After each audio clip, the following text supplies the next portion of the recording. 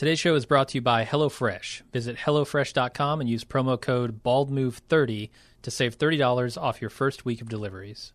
Hey, everybody, another Bald Move Television. We're back. It's the officially unofficial podcast for all of television. I'm your host, Aaron, and joining me...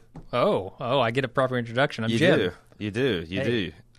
This is... Because, there's no host rotation here. I just feel like everybody needs to know what's what.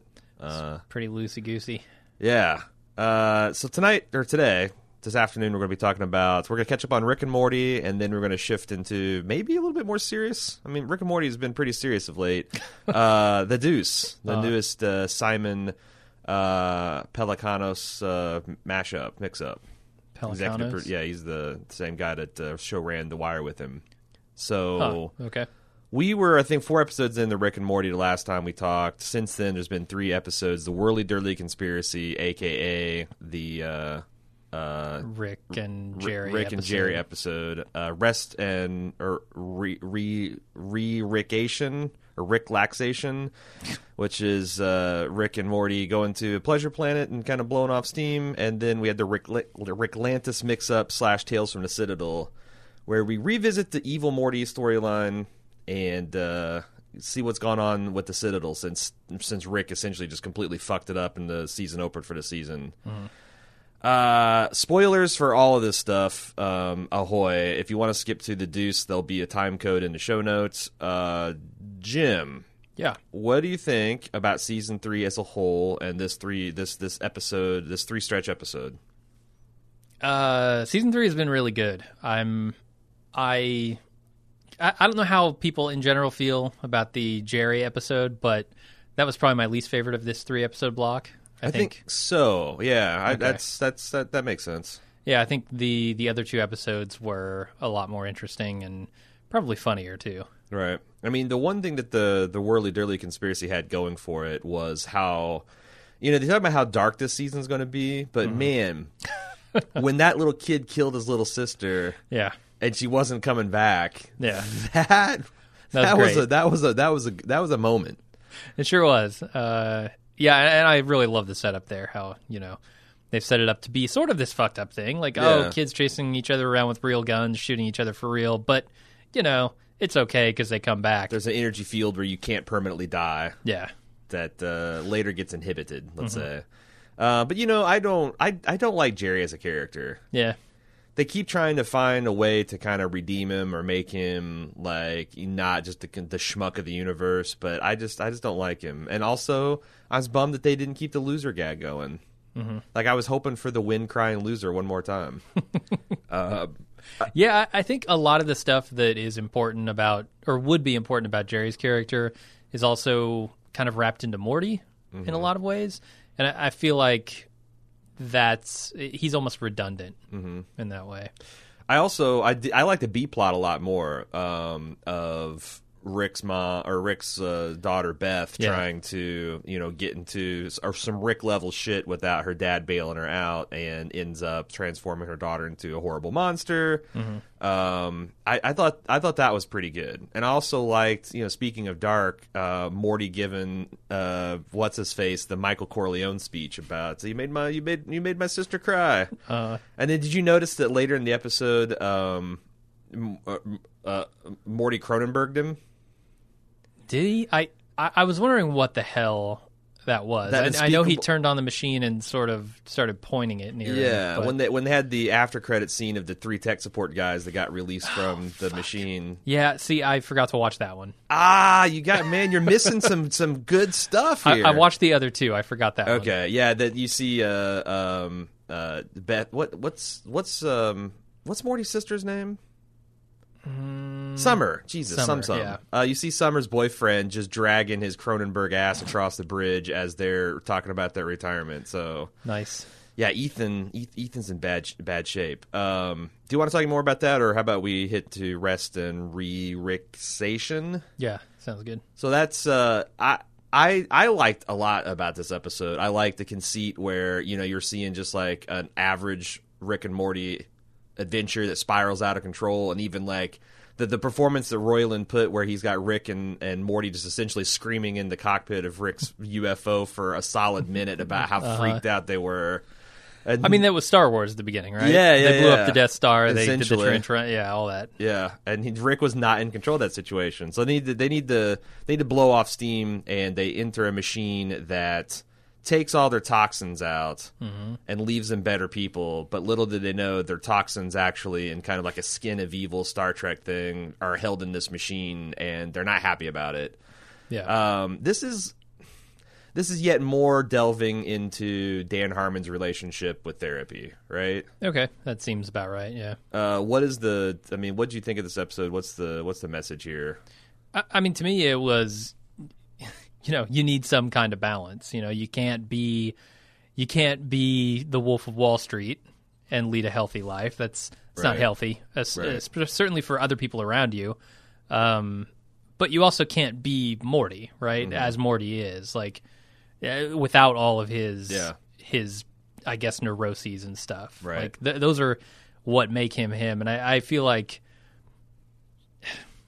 it's interesting, I guess, what Rick views as his weaknesses. Right. Because a lot of the stuff is things that we wouldn't traditionally view, I think, as weaknesses, but he would. I guess emotional entanglements, right? Like irrational. Rick became the ultimate like Buddhist. He was not. He had no connection to anything. Yeah. And I guess that's the thing. Like, I felt like they cheated a little bit because it's unhealthy attachments, and he, I guess, sees all attachments to things unhealthy. Yeah. But I also didn't understand if he rolls that way, then why did he feel personally responsible for the toxic parts of him? You know what I'm saying? Like, why would he feel pity for that? If maybe, I don't know. I'm not a Buddhist. I've never really studied their religion, but that's kind of like what they felt like they're going for. That Rick had found nirvana. The other thing that really didn't make sense is the Morty character. It seemed like he was pretty rad, and he, for some reason, kept getting worse and worse and worse. But then at the end, I also didn't feel like he was a particularly bad person. Like, you know what I'm saying? Like, they wanted to go like this American Psycho, Wolf of Wall Street version of Morty, but I didn't see it because there was no dishonesty in anything he was doing. Right. It all comes down to like what just cultural osmosis, right? Of like these types of characters. You have to assume a lot about that Morty for it to really come across as, he probably shouldn't be this Morty. Right.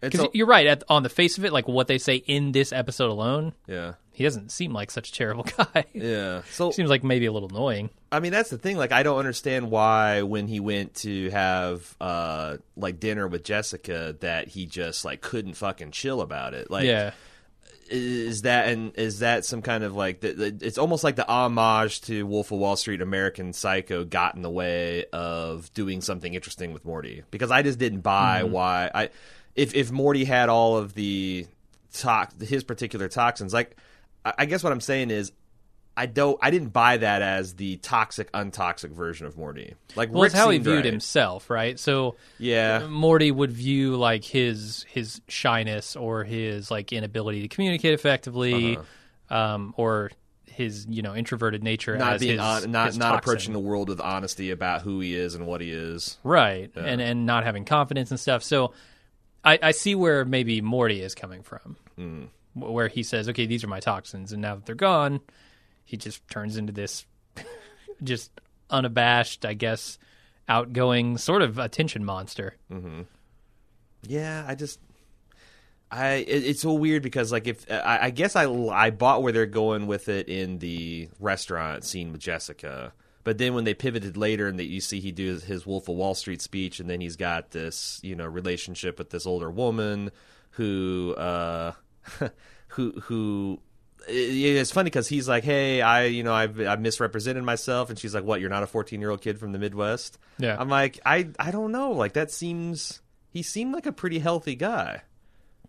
That's why I say, like, you have to kind of put some baggage on him, assume some stuff that isn't really in the episode, and I think that's okay. Right. Like, even the Wolf of Wall Street, if the Wolf of Wall Street was honest about what he's doing and, like, kept his word to the people that were close to him, like the Margot Robbies of the world, he would have been, I feel like, an okay guy.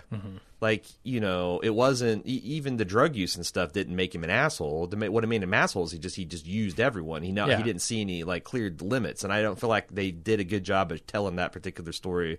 Yeah, I'm with you. Somewhere in the restaurant scene, I was like, is this working? And I guess I just sort of accepted it. Yeah. Like I said, the And Rick stuff was rolled with great. it. And the Morty Yeah. stuff was almost beside the point. Because even, it's so funny because when he made the realization that this isn't him and he wanted to go back to being regular Morty, I also didn't kind of buy that. Like, is he doing that because he secretly still loves Jessica? Like, he didn't see the fact that at his best self that he would outgrow Jessica very quickly. Could be. Yeah. But then he went running right back and went to that same dynamic. I guess that's the other thing is frustrating is that none of these characters seem like they make any real character progression. And maybe they shouldn't because this is a fucking cartoon and it's nuts. But on the other hand, I kind of feel like they eventually have to do something or else what? Like even The Simpsons, like Homer Simpson from season 1 versus season 25, huge change in character. Sure, yeah. Rick's got to do something. I feel like they're both a slave to those toxins, right? Yeah. And as much as they want to change and be better versions of what they view themselves as, then I guess they can't. Right. Or at the very least, it's a long struggle. Because the toxic parts of them provide their strength too. Like In some cases, Rick's yeah. inadequacy and his anger and his bitterness, like that fuels his genius. Sure. And I yeah. think that's where the Harmon kind of shines through is that, for the longest time he clung to a lot of his like, alcoholism and acting out as like, well, that's the price I have to pay to have this talent and have this ability, and and I think he's starting to let go of that, but still, I mean, that seems like a fallacy that you need the darkness. Well, I mean, I don't know that it's, because I agree, like you can use sadness and anger to like drive excellence, but it can also turn Toxic. toxic.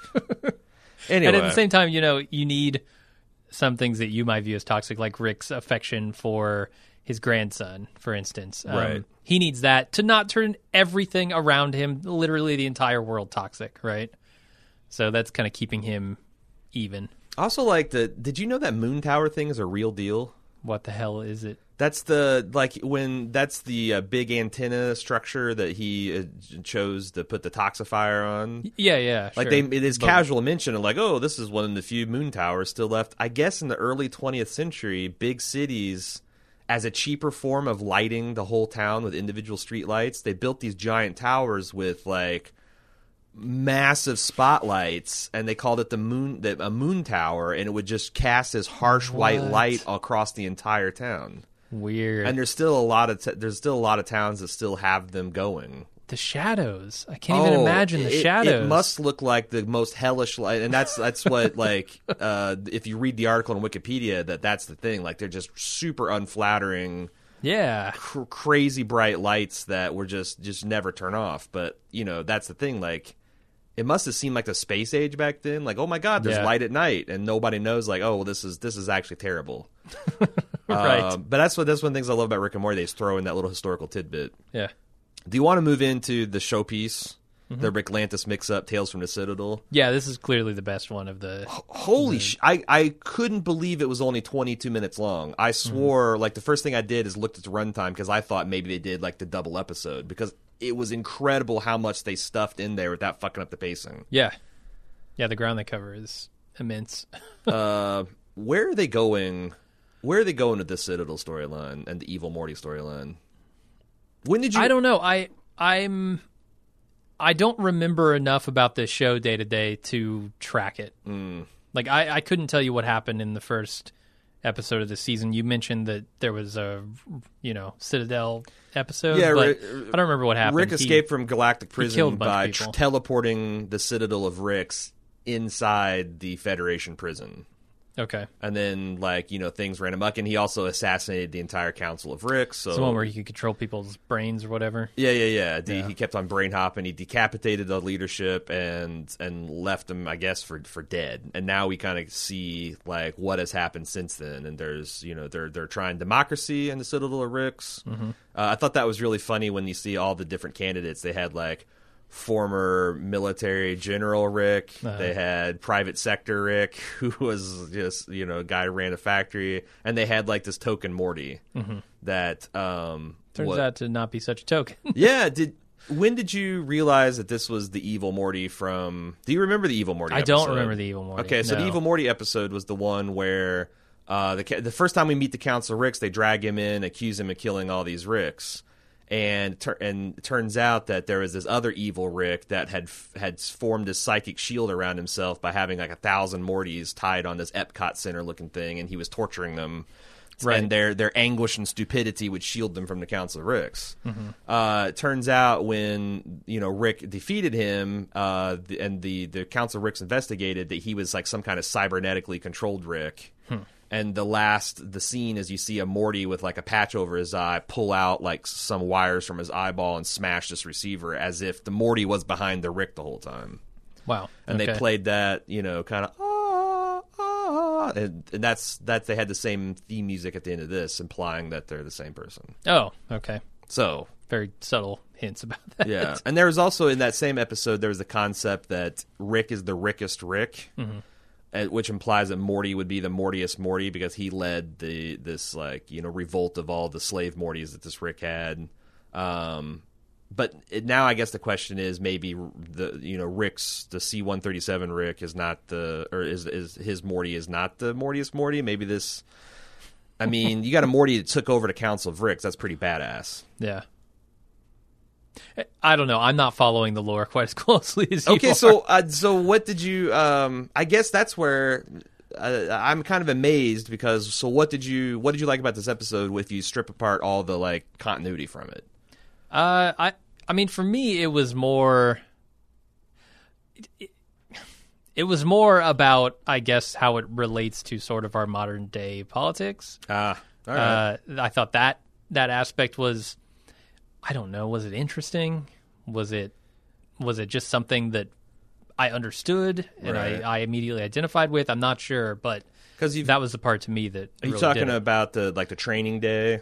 Yeah. Homage where you've got this grizzled Morty that takes a fresh out of the academy Rick on patrol of Mortytown. Yeah, and the factory Rick, factory Oh, worker, God. assembly line Rick. Oh God. I mean, all that stuff just seemed to be telling a modern day story. Yeah. And that's some dark. That's some also dark shit. The fact that they have essentially the simple Rick, which is. You mean Tall Morty? So, I'm I'm not talking about him, yeah. So, and that's the other thing is like a lot of people online were trying to fit together because like there's all this continuity. Like is that the version of Rick that actually tried the microscope that the devil gave him? Oh, Jesus. And the Okay. and the Rickful things and it I made him remember that quote one. unquote retarded. Uh-huh. So now like there's like, I mean that's kind of a cool concept, but I really loved the commercials, and as soon as I heard that guy, the commercial guy's voice for whatever wafer cracker they're doing come on the second time, I was like, "Yep, see where this is going. Very nice." yeah. That's so Jeff B. Davis is the comptroller in Harmontown, and he does one thing that tickles Dan Harmon is he does this Sam Elliott, like he'll just break in this random Sam Elliott pitching whatever. So yeah, I the idea that they've got this the simple Rick guy who he never developed teleportation. He just loves his family, and all other Ricks secretly want to feel that. Yeah. So they've enslaved him, and they make him relive this moment with Beth over and over again, extract his mental juice, and make a cookie out of it. And then when he escapes, yeah, they bring the Rick who helped him escape out of his sure death, and they say, "You know what, buddy, you're right. All this, you're right. Come on outside." And we're gonna free you. They say, "We're going to give you your freedom, no questions asked." And then they trank him, and they put him in the machine, and they do a commercial about the taste of freedom. It's so good. And it's funny, but it's also super dark, and it also like there's funny things about the whole concept of the Citadel because you've heard like our Rick espouse like how lame it is that they've all banded together.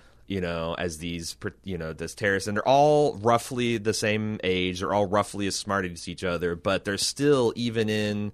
So you'd think in a perfect meritocracy, well, yeah, this would just be a utopia. Yeah, but it's not because there's some Ricks that have gotten an economic advantage. They're running the Jerry Daycare Center, or they're hooked up to Simple Rick and they're selling Simple Rick cookies. And you've got the schmoes that are just working factory jobs. Like, the thing is like sometimes I wonder if that's actually a workable ecosystem.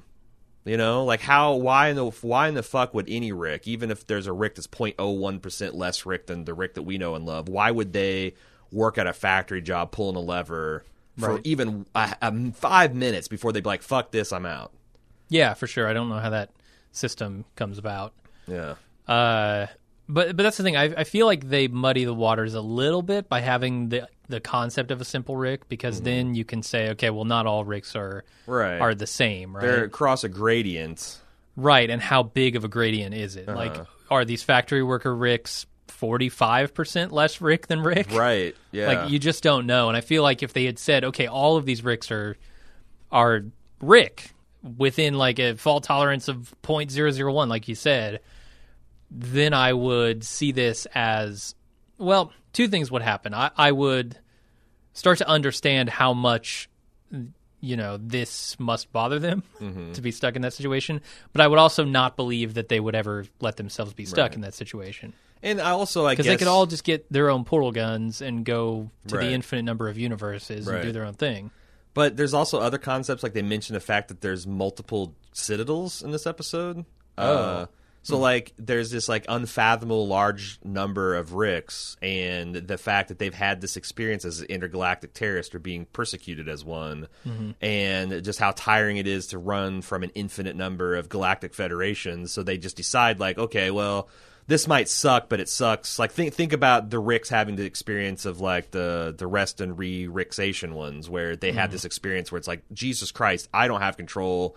We need to band up, we need to buddy up, we need to team up, we'll be unstoppable. And, like, that idea keeps them going for a set amount of time, but it's a tough one. And I wonder in the writer's room how they, how do they decide? Like, when someone pitches an idea, it's like, okay, would Rick really do this? Well, would an infinite number of Ricks do it? Like, I mean, it must be a devil of a time trying to figure out what they can get away with and what they can't. Yeah, it's interesting. And then on the other end of the scale, you got the Mortys, like, you got the Stand By Me Mortys, you got the grizzled cop Morty, and they're all 14-year-old boys. Like, what experience shaped the grizzled veteran cop Morty? Losing his partner, I guess. And then why did Big Morty become Big Morty? Like, like I think it's the idea that in an infinite number of views there is a bell curve that's is an interesting concept, but it's also one that they got to be careful that it doesn't get away from them. Yeah, and I think where I kind of see what I call the modern day story is in that idea of the cyclical nature of those sorts of things, right? Like, you have a group that bands together for a very good reason, right? And they establish a system that makes sense given the threat facing them, right? And then somewhere along the line, that threat is forgotten. It's something we talked about in, like, Game of Thrones a lot, right? And how does that change people's perception of the system they've set up? Right.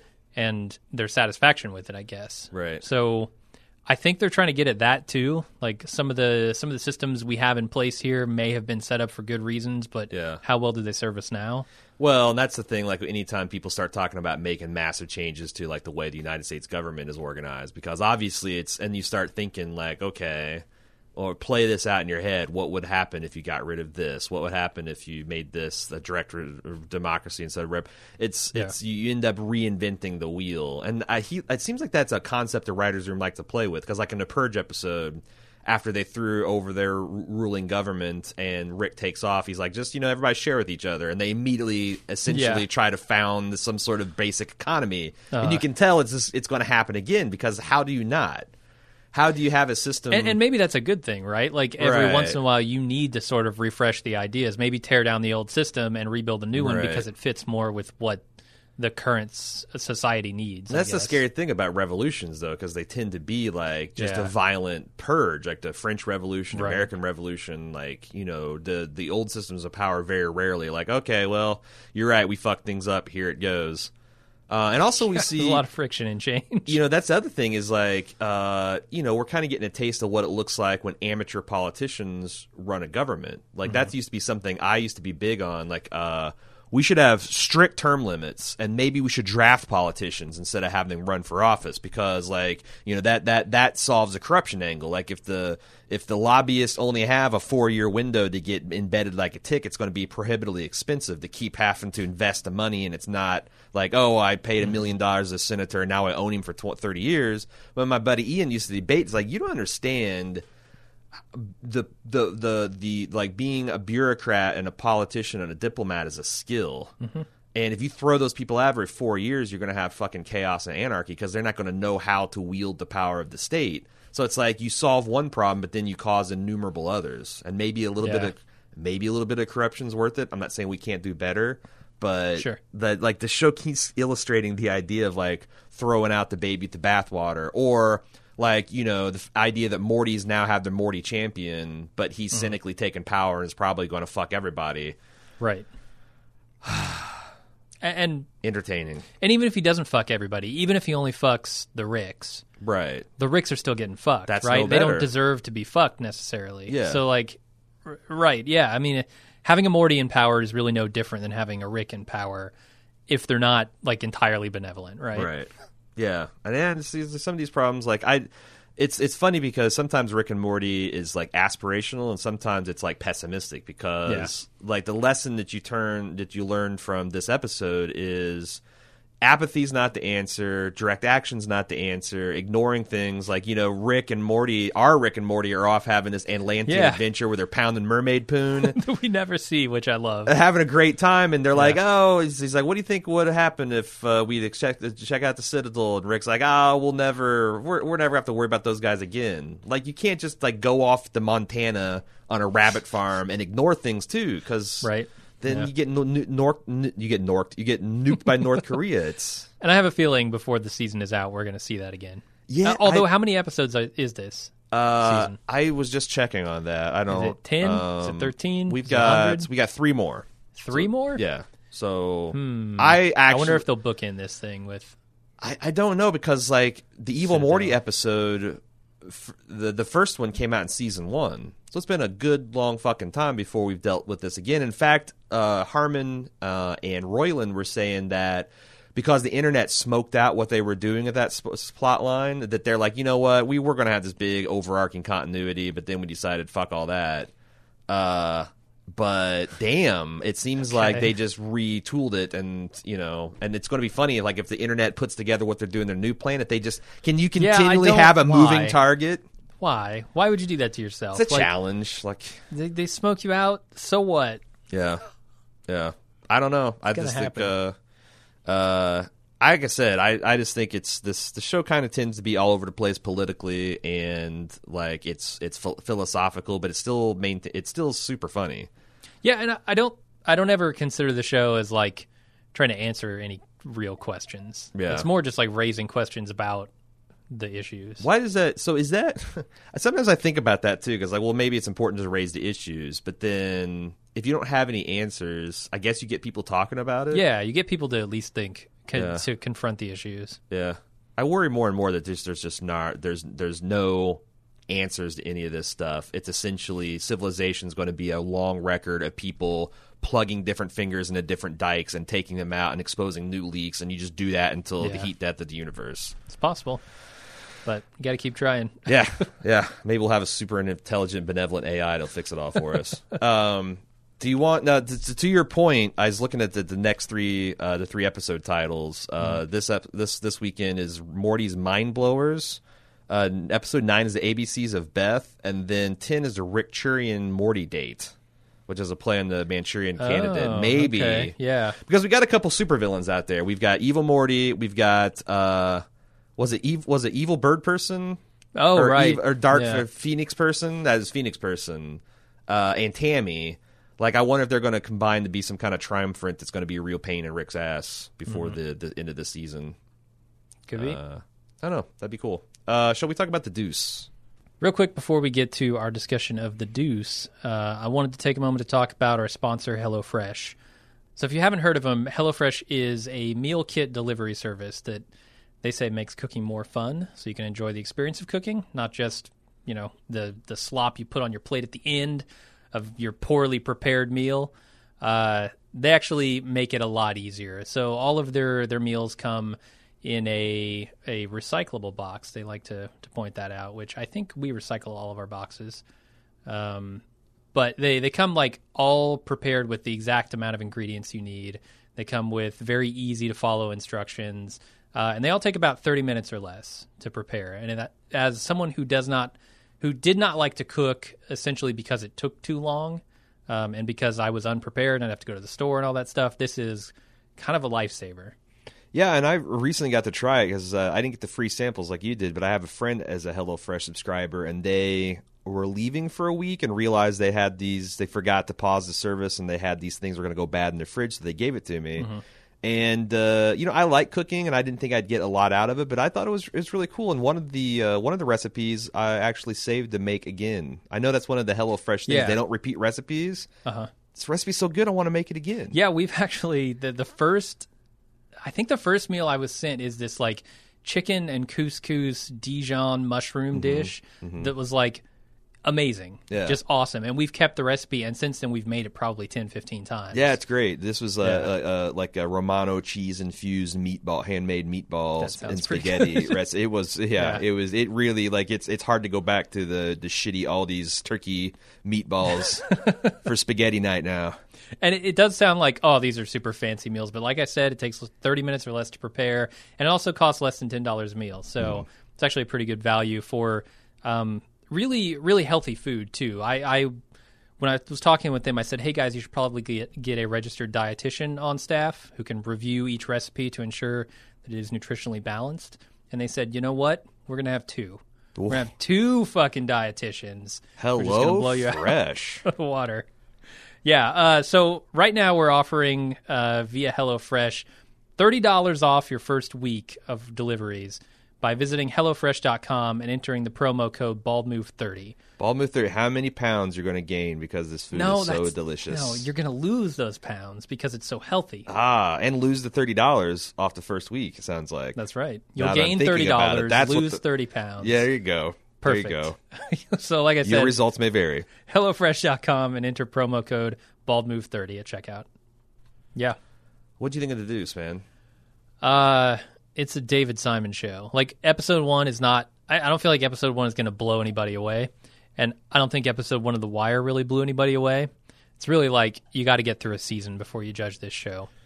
All the setup's happening. We're getting introduced to characters and how they're living, but it's not like there's some big revelation at the end of the pilot that, like, sets everything up.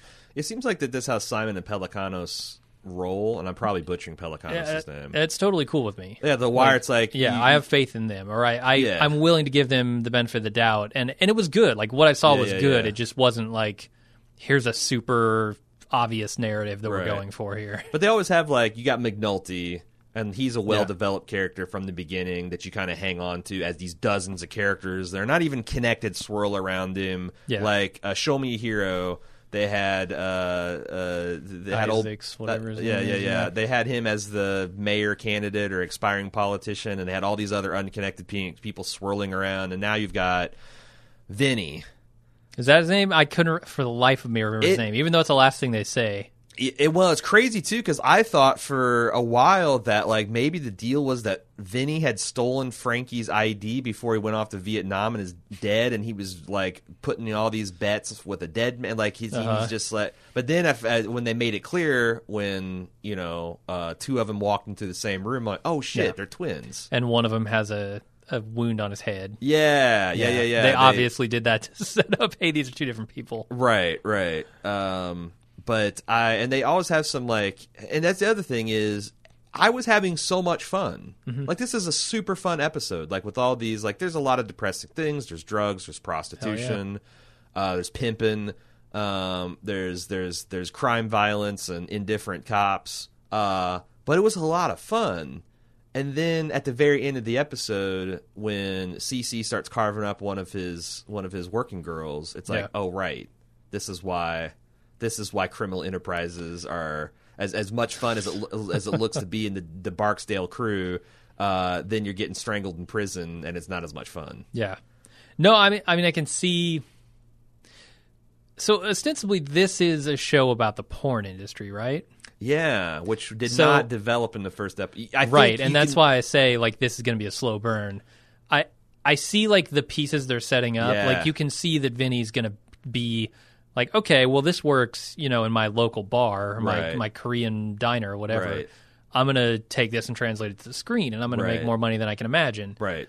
And you can see how the women would like appreciate that too. Like, this right, is because more here's glamorous, the only easy other money. option is to go with Cece and get your armpits cut out. Right. Like that's not cool either. Yeah. And I can see like where Frankie or whatever his name is, the brother, is going to be a huge problem for that, right? Like, Sure. If Vinny starts making money, Frankie comes calling, putting in bad bets, and gets them both in trouble. You can kind of see the pieces in place, and Abigail, the very intelligent and liberal arts, beautiful NYU student who, sleeping with the professor. But yeah, she likes the power her sexuality gives her, and she likes the kind of like street level intelligence that Vinny has, and she's definitely going to be a star. Right. Yeah, you can see where all the pieces are starting to fit together. And I think that's good. Like I'm not knocking it for Are that. the pimps going to be the villains because they're going to see that they're going to be a problem because they have this like there's a legitimate industry being born, and they want to keep their beaks wet, and they're going to use violence and intimidation and drugs to get in there, and Vinny's going to be, because that's the other thing they set up with Vinny and his wife, who is from like a mafia family, is like he doesn't want to do that. He could have been a made man, but he wants to try to fly as straight as he can. Yeah, and I think the pimps as villains thing is, they set it up really well, because at the beginning, the very first scene, right, is these two pimps at a bus station trying to essentially catch women in their nets before they even get into New York City. Right. Like the fresh-faced want to be there for modeling or whatever. And it's the same clientele that Vinny's going to be looking for here in a few months or a few years, whenever he gets into it. So definitely that was a good scene to set the whole tone of it. And it establishes the carrot and the stick. Is like, I love the speech about Nixon being a pimp. And how like the pimps were getting that at a very instinctual level, what he was trying to do. And then you see later on, like, Cece, he's got his girl, and he's using money and fancy clothes and dresses. That's the carrot. But then when I guess I don't understand pimping culture enough. I don't either. To understand like what the significance. Well, back when I was a pimp, here's how we did it. Yeah, pimping's changed a lot over the years. But what is the point of having the bottom girl? Why would you, like, is that another level of control? You keep these like women in these petty jealousies and rivalries, so they don't see that you are actually the main cause of all their grief. I suppose so, yeah. How does a person like Maggie Gyllenhaal's Candy character, like, how does she maintain her independence? Like, I have no idea. When like Method Man crept up on her, like, I thought he was going to fucking brutalize her just to teach her a lesson. Like, this is why you need me, because a guy like me might roll up and fuck you up. Yeah. But that's that's the whole thing about prostitution. As long as it's illegal, you're going to have this pimp situation, because it's very hard for women to protect themselves when they're alone. For sure, yeah. I wonder if, because that's a thing, like, I know The Wire changed a lot of people's politics when it comes to the drug war. I wonder if one of the goals is to change people's politics when it comes to sex work. Because there's so much, there's massive hypocrisy in the United States about this. Yeah. Like, we even see it with, what's the Republican Ted Cruz? Did you hear that his staffer got caught liking a porn link on the official account? And, like, for the first time, a Republican is like, you know what? It's not a big deal. Who cares? Well, the reason people care is because you guys have been fucking selling this double standard for years, asshole. Right. Don't act like we're the ones obsessed with sex when you guys have been trying to legislate bedrooms and pornography and all this other stuff. Like, I don't know. I don't know. I don't know what an America looks like with legally accepted, taxed, and regulated prostitution. Yeah, I mean, I think this show, it very much, I had the same vibe as The Wire, which is it's not about necessarily any one character's story. It's about the issue itself. Like, he just wants to tell the story of this particular thing from all sides. And Right.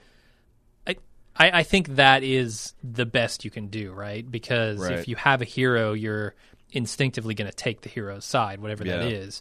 Whereas, like I said in the Rick and Morty stuff, I think it's valuable to raise the questions and show the different perspectives, and then you can make a choice, with your own empathy and Right. and experience, I guess. And they clearly want like Vinny to be the hero, or Yeah, they're yeah. positioning him. But even in this episode, they've got him like whatever you feel about his wife. And I like the scene in the park beneath the bridge where it's kind of like it's not all her fault. Like you're very sympathetic to Vinny until then, and then you realize like even if it is, he's leaving his 2 children behind, Right? And that's a shitty situation. And also, he is a part of this underworld that embraces these pimps, and he's not going to stick his nose in business where it doesn't belong. He's not going to be a crusader. Like McNulty would have fucked Cece up when he saw that. But, number one, McNulty's giant asshole shit, too. Yep. Vinny's not even that good of a hero. No, he's not. I mean, that's the thing. Like, you can see the flaws in all the people. You can see, I guess, like the reasons that they're doing the things they're doing, and empathize with those. I wonder why because I'm with you when Lori, who was played by the woman who plays Amy in the season 1 Leftovers, Yeah. she's the teenage friend of Jill, when she comes off the bus from Minnesota. Like, I thought this was, we're just seeing a shark swallow up a fish whole, but then it turns out that she came to New York to Hook, and she was looking for a pimp and I to guess protect she her. used to Hook in Minnesota or Wisconsin, where she she's was from. into Farm League, and now she's wanting to go pro. Yeah. I wonder why they did that. Like, was that just... I was reading his interview with David Simon, and he said that one of the things that they were conscious of is they wanted to make a show about porn, but they didn't want to be shooting pornography. Okay. Like, so a lot of stuff when they they hire a lot of stuff they talk to when they're like doing style guides with the directors is like, look, be aware of the male gaze. This isn't supposed to titillate. Make sure your lighting's bad. This is if you're going to film a sex scene, you got to make sure you see the extras filing their nails and being bored because this is a business. You got to make sure you see the big fat Tuvalard's dick. Yeah, and I felt like a lot of they did a lot of things, like they got a lot of women in the writers' room. They hired Michelle McLaren to direct this pilot episode. She's a producer too, right? She's a producer. Yeah, Maggie executive Gyllenhaal's producer. a producer, and it seemed like Franco's a producer. and I feel like that was one of the points is like they don't want these women to be like these one-dimensional victims. They want all these people to be like strong characters, and it's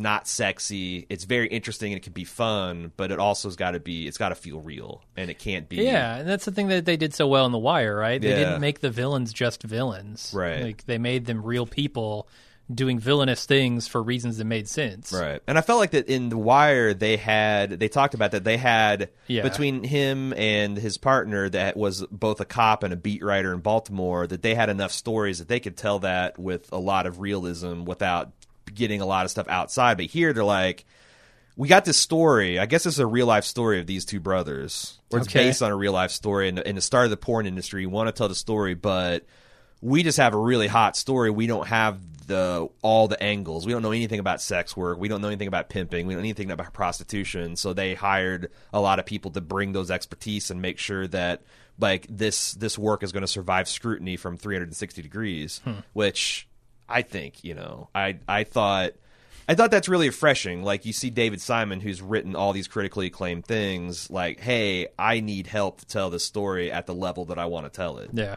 And you can see it on the screen. Like, at no point did I think any of this shit was unfair or made people like look bad, or I don't know. Yeah, no, I agree. I do have a question though. So, Okay.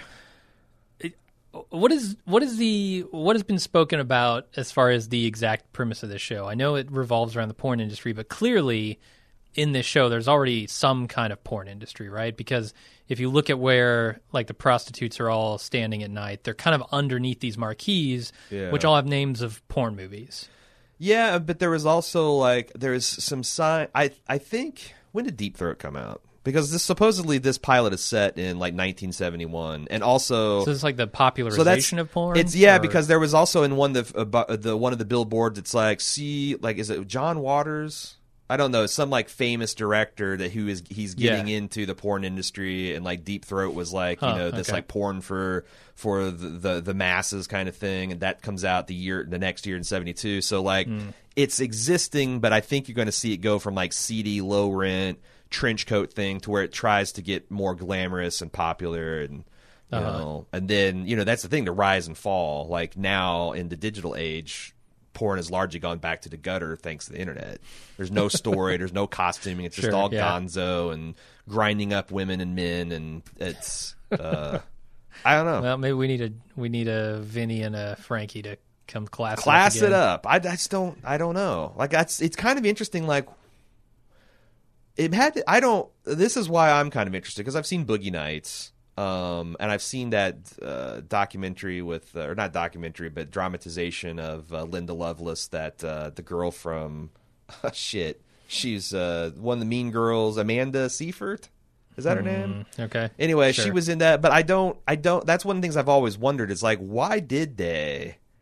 Why, like the original porn films were just people having sex on 8mm. Mm-hmm. Why did they decide that they needed a plot? Why did they decide that they needed to make it art? Was it to dodge obscenity? I feel like that's the only reason porn went highbrow, is because there was a real threat that like, if you guys don't try to art and class this up, we're going to shut you down. Yeah, and call you obscene material and just put the hammer on you. Could be. And like, I don't know. I'm sure this will mostly accurately reflect that. And that's what my next question is: when did America stop caring about that? Because shit's crazy in porn right now. I'm going to say it's been probably about my lifetime. No, right. Like I was at 35 the tail end. years. Yeah, I can remember like the Star Trek parodies and the movie parodies and stuff where it's a plumber coming to fix the pipes, or it's a pizza guy. Like that was the beginning of my porn watching career in the early to mid 90s, to where now like I don't even think you can find that. Like where is the big budget, high costume, someone actually hired a writer to make porn? I don't even know that exists out there now. Yeah, I haven't seen it in a while. So, like, at some point in the last 20 years, America's decided that, like, we don't need classy porn. I guess not. Maybe it's because you don't have to go and actually out in public to get it anymore. Yeah. It's like you just go to your jerkatorium and and log in, and it's just shoved down your throat. Literally or figuratively? Take your pick, man. Can we talk about some like standout scenes? Because we talked about the Nixon Big Pimpin' intro, which I thought was awesome. We talked about Laurie's kind of introduction, which I thought was awesome. I really liked Maggie Gyllenhaal as Candy's seduction of the teenage boy. Oh, and to talk about how this is a job. Like, that was a real standout scene. It was. I also like her scene where she goes home. Yeah. Back to her. So what is her situation exactly? She takes like a month and she goes and she hooks and makes enough money to... I think she's doing where she's telling her mom that she's like a businesswoman or sex. She's doing the Peggy Olson thing. Yeah. Where she's telling her mom that she's got this job at a, but she's really... Well, I mean, Peggy never hooked, but it's the metaphor, and it goes to, if Peggy Olson had been in the 70s ad scene, she might have hooked on the side, and she's taking that money and giving it back to her mom. But my interpretation of that scene is her mom kind of sees through it, or has her suspicions. At the very least, she's not thrilled with the arrangement. Doesn't think that she should, any kind of mother should be gone from her kids that long. Right. It seemed like it was a month. Yeah. Like she said, here's the money for the month or whatever. Right. And that's the other, there's a lot of contrast in this show too. Like they contrast like Vinny's mother-in-law, who's like, look, I'm just here watching the kids. Your wife is out fucking other dudes at pool halls. What do you want from me? Yeah. Versus, this other mother who is clearly disapproving. It looks like she's a little bit more middle class. Yeah. She's out like in maybe upstate New York. And I like what it sets up for her character, which is the aspirations that she had. She's got Marilyn Monroe posters all over her wall. You can clearly see that she wanted to be something more than what she's doing currently. Right. She wanted to be a lot more glamorous than what she is. And I'm imagining she may yet get that opportunity. Yeah, and a certain point of view. The other thing I thought the standout scene was the one woman who had the regular customers, the old man who's the cinemaphile, and he just paid her to watch A Tale of Two Cities. Oh, right, yeah. I thought it was interesting because, plot of Tale of Two Cities is two guys that look similar. One guy sacrifices himself to save the better man at the end, and he goes to the guillotine in that guy's stead. And this is a show about two identical twins. Yeah. One who's kind of like an aspirational guy and one who's kind of a shit. I wonder if they're going to invert that where Vinny has to take a fall for his brother, or Frankie is going to be the one who's like, well, he's going to take the fall for his brother. But like, you don't throw Tale of Two Cities in the pilot episode with two brothers who look the same and not expect people to think, huh. Right. But I thought that was a great scene. Yeah. It was.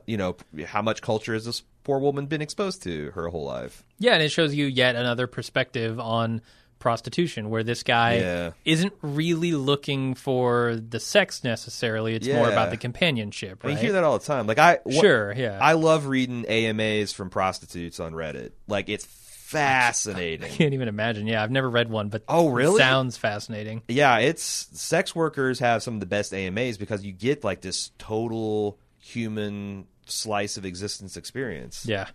The guys that just want to be held and talk versus the guys who just are all business and want to have. And they even do the same girl who had this regular customer who, like, she's going home and like she's this sketchy looking Ron Jeremy guy is going behind her. Yeah. And then he busts in and slaps her around, calls her whore, and you think, oh, this is going to be the perils of street work. But then it's all part of the regular that she was supposed to see. Right. And he gives her $20 because he bruised her up. Great. That's going to fix a broken jaw. No, it's weird because it just shows, like, it constantly asks you to say these people are victims, and then it inverts the expectations, and then you're left at the end kind of thinking, well, what's real and what's not? Like, what is... I mean... That's the other thing in the David Stein interview I read, that he's like, in any kind of fucked up situation, and he's done stuff on the mean streets of Baltimore. He's done stuff about the Iraq War. He's done stuff about predatory housing arrangements. And he's like, in any kind of fucked up social environment, you will always find people finding the humor and the beauty in things, because that's how they get by. Sure. They're not like, I am a drug dealer and I'm an evil person and my life is a river of shit. Like, they're always trying to find a sunny side. And he's like, that's where the entertainment value comes. You let people get into that worldview so they can see it, and then the education comes when you flip that table over, and every once in a while, the sun goes behind the cloud and you can see, like, oh God, this is just this machine of human misery. I'm wondering how they'll do, because, like, it seems like they're positioning porn as an elevated version of what these sex workers are doing. Right. So, like, where are they going to find the seedy side of that? Or are they going to leave it at the end of the season with, like, this is kind of like nouveau Hollywood porn kind of thing? I don't know. I guess that remains to be seen. I'm sort of... This first episode didn't, like, excite me in the way that, like, a Breaking Bad does, but it definitely... makes me want to see more of this story, I like seeing a lot of the Wire alums too. Like, you had the Lawrence Gilder Jr. as, like, is he a dirty cop? Is he just a cop trying to get by? Right. His partner seems like a real. Well, then he's not a piece of shit. He's just a guy trying to get in, I guess. Yeah. But he might be trouble. I liked. They've got. Chris Partlow. Binga Akinagbe playing one of the pimps. I thought that is good to see him again. I'm trying to think who else. The one woman who had the John that was the movie cinemaphile and the guy who liked the rape fantasy, she was one of the standouts from Show Me a Hero. Yeah, I remember her. So it's interesting to see Simon working with these people again. I liked it. I thought it. The other thing is amazing is how they just nailed 1970s New York City. Yeah. Like, they're filming this in New York, so it's like there's got to be someone with, like, trash that's spreading trash all around and graffitiing up, and, like, how do they make the train stations look? Yeah, or the parks. The park was, to me, what was surprising is all these people walking around in 70s garb and just like it was a thing. I mean, they must have shut down the park and dressed it. Yeah, and the costuming, and I was reading the interview with Pelicanos where I guess he's like a big car guy, and he was like, Cadillac. this 72 Camaro's got the horizontal dividing bar and the grill, and this is 71, get that shit out of here. And like, no, Awesome. that Cadillac's light squared, it should be round, get it. Like, they like really sweating the details. And the other thing, that brings me to the other point, is a fucking music. This had a great soundtrack. Yeah, it was really good. From the first scene to playing out over the credits, it was, I mean, I'm not steeped in 70s funk, but this fucking series is. Yeah, it has like a Jackie Brown vibe to it, right? Yeah. That sort of thing. Yeah, I'm glad we get shows like this, you know, I was thinking about, okay, HBO versus like AMC, because the marketing opportunities, like the merchandising and stuff, non-existent on a show like this. Zero. Yep. And they've had such a massive success with Game of Thrones. You could see another network that's less concerned with making art, essentially, leaning into that and saying, okay, this is what we do now. And the merchandising is going to be huge. We're going to do more series based on these properties with those potentials. Right. Here, they're going the other direction. They're just saying we're going to let an auteur make something that is just real. Right. And I love it. Yeah, and you don't see that from AMC. They leaned into Preacher and like all these fucking properties that have endless merchandising potential, and they're all fucking flopping because that's not what people want. Yeah. Like, they want a little bit of that, but they also want the real honest to goodness. And to be fair, HBO stories. is doing both. They're pursuing the expanded universe of Game of Thrones, but they're also funding this. But it's still like because Simon was talking about how nervous he was because they were spinning this up as vinyl was dying on air. Oh Jesus! And like, oh Christ, here's another 70s period piece, and you know, like the last period piece they did before that, Boardwalk Empire, also not exactly a commercial success. Like. That was Showtime, though, right? No, those are all both on HBO. And David Simon's talking about, Boardwalk and Vinyl were both on there. And he's like, you know, that HBO is still at the end of the day a business, and sometimes but I guess this Lombardi guy who was running HBO decided like, hey, we really like the scripts you wrote, and also you're David Simon, and you haven't made us a lot of money, but you have done pretty good for us in the Emmy department and for the subscriber department, and they stood beside it. So yeah, I mean, it has yet to be seen whether this will be a success. I haven't read any reviews or like any stats it's pretty well that say reviewed. How much. It's pretty well reviewed so far. Yeah, but how many people are watching it? Like, I don't know. Yeah, and unless HBO tells us, we probably won't. Yeah. I hope it's successful. I hope it gets to run its full course. Are you gonna are you gonna stick with it to the end? Because it definitely sucked me in. I thought it was. I was not expecting it to be as entertaining as this.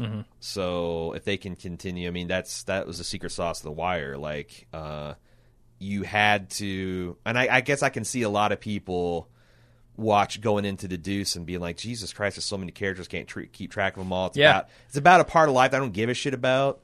You know, like even if I'm in New York, like New York of today is nothing like New York of the 70s. So like, what relevance is it? And I guess that's a fair question. But I trust Simon enough that, like, by the end, after everything's over, you'll see the relevance, and also you will be fucking entertained if you pay attention and don't fucking background watch it. Right, I wouldn't background watch. No, you just can't. It's the same feeling I had with The Wire, though, honestly. Like, I was so lost in the first episode of The Wire. Like, I understood, okay, this is trying to tell me a realistic story about these people's lives, but I don't know who's who. I don't know how they're affiliated with each other.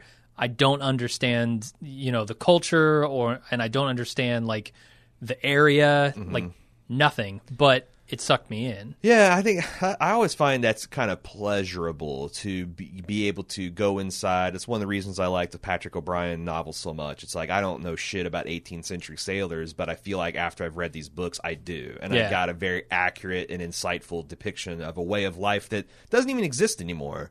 But it's neat and makes you somehow a better person by going through that voyage. So I have no idea what point he's trying to make here, but I don't even know how many fucking episodes this is. It feels more like a Show Me a Hero miniseries. Like this Do you think it's going to be a full? Maybe because I guess I it have no spans idea. over several years. This story, so maybe it will be multiple seasons. Yeah, probably. I'll probably have a better handle on that by the time we touch on this again. But that's about all I got to say about it. I think people should check it out, especially if you're a David Simon fan. But if you are, I feel like what You already know. right, and you probably watched. That's the other thing is like this thing dropped on demand like back in the August 25th. So we're already 2 weeks late on the train, but. No, great. I can't wait to see more of it. Yeah. All right, before we go, I just want to let you know that we got a lot of stuff going on at Bald Move like we do every week. For club members, there's a Quit Your Pitching that just dropped Wednesday. It's fresh. It's hot off the oven. I thought it was pretty fun. I actually listened to it on the way to work today, so not to toot my own horn too much, but toot toot. Also, we just got finished watching Mother, the new Darren Aronofsky film with not J Law, Jennifer Lawrence. J-Law. And Javier Bardem Uh-huh. and other people. The guy from Pirates of the Caribbean is probably where you best know him from. Sure. The shitty one that just came out. Yep. Mother is out. We've got a spoiler-free review for people that are not club members, and we got a spoiler-filled review for people that are club members. Check it out. Seth and I are back on the American Horror Story Cult Train, which is interesting this year. We also, Jim and I, are going through Game of Thrones Season 2 as a retrospective rewatch, trying to fill in that Season 1 through 3 back catalog. Speaking of Game of Thrones, also, we got the Pod Pack still going for charity. There's 12 days left to participate in that. Pay a low price to get a bunch. 10 different bonus podcasts from some of your favorite podcasters. You got Joanna Robinson and her crew from Storm of Spoilers. You got Jay and Jack. We did one on the religion of Westeros and the Doom of Valeria. It's pretty cool. Check it out. podpack.baldmove.com. And what else? I think that's a podcast. Sounds pretty good, yeah. You can send email. Feedback's not a huge part of Bald Move TV, but we do have an address for it, tv@baldmove.com. Of course, you can also discuss this stuff on our forums.baldmove.com, and all the social media /@baldmove. I don't know. We'll probably be back to talk some more Rick and Morty. We'll probably be back to talk some more Deuce. There's a bunch of other stuff that's hit lately that I'm trying to get my hands on. Cecily and I are working our way through BoJack Horseman Season 4. And a bunch of other stuff. Still, I have Twin Peaks hanging over my head. Some people have been bugging me for that. Just too much TV. Too much TV. But we're trying to do all the television here at Bald Move TV, and we'll see you next time. I'm Aaron. I'm Jim. Later.